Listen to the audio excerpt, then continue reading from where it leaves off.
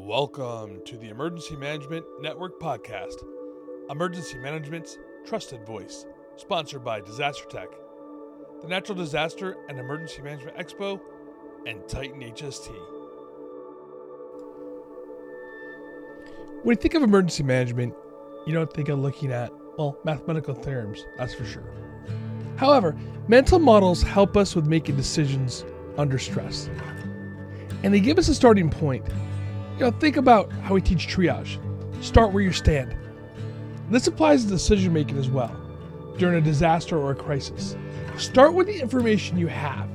We can make adjustments as more and better information is obtained. So this brings me to the concept of Bayes' theorem. Thomas Bayes was an English minister in the 18th century, and his most famous work was the essay towards solving a problem of doctrine of chances.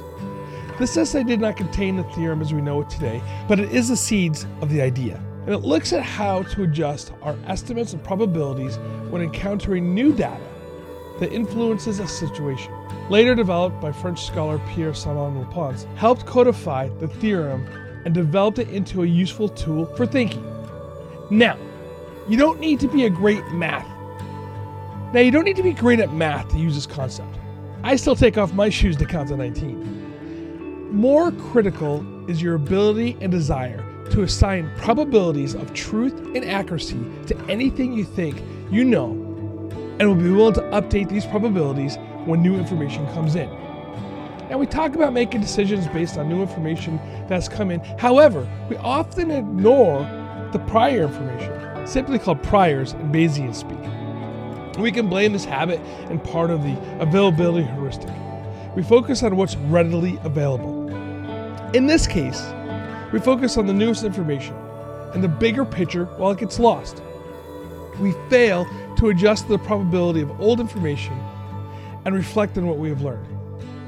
See, the big idea behind Bayes' theorem is that we must continuously update our probability estimates on an as-needed basis.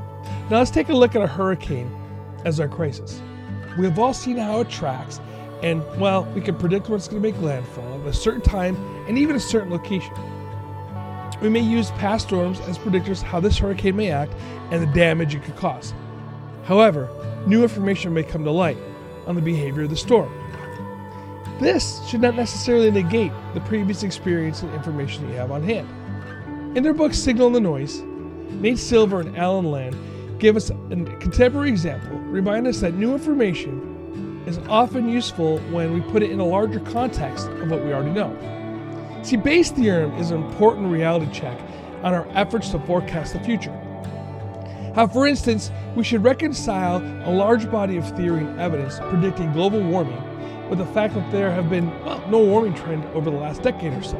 Skeptics will react with glee, while true believers dismiss this new information. A better response is to use Bayes' theorem. The lack of recent warming is evident against global warming predictions, but it's weak evidence. This is because there's enough variability in global temperatures to make such an outcome unsurprising. This new information should reduce our confidence in our models of global warming, but only a little. The same approach can be used for anything from the economic forecast or to a hand of poker. While Bayes' theorem can be a formidable affair, Bayesian reasons also work as a rule of thumb. We tend to either dismiss new evidence or embrace it as nothing else matters. Bayesians try to weigh both the old hypothesis with the new evidence in a sensible way. So much of making a better decision hinges on dealing with uncertainty. The most common thing holding people back from the right answer is instinctively rejecting new information or not integrating the old. To better serve our communities, have a mental model, work with it, and use it to make better decisions. Thank you for spending time with the Emergency Management Network. And if you're not a subscriber to our Substack, please do. It's free. And share this with your friends, family, and colleagues. Until next time, please stay safe and stay hydrated.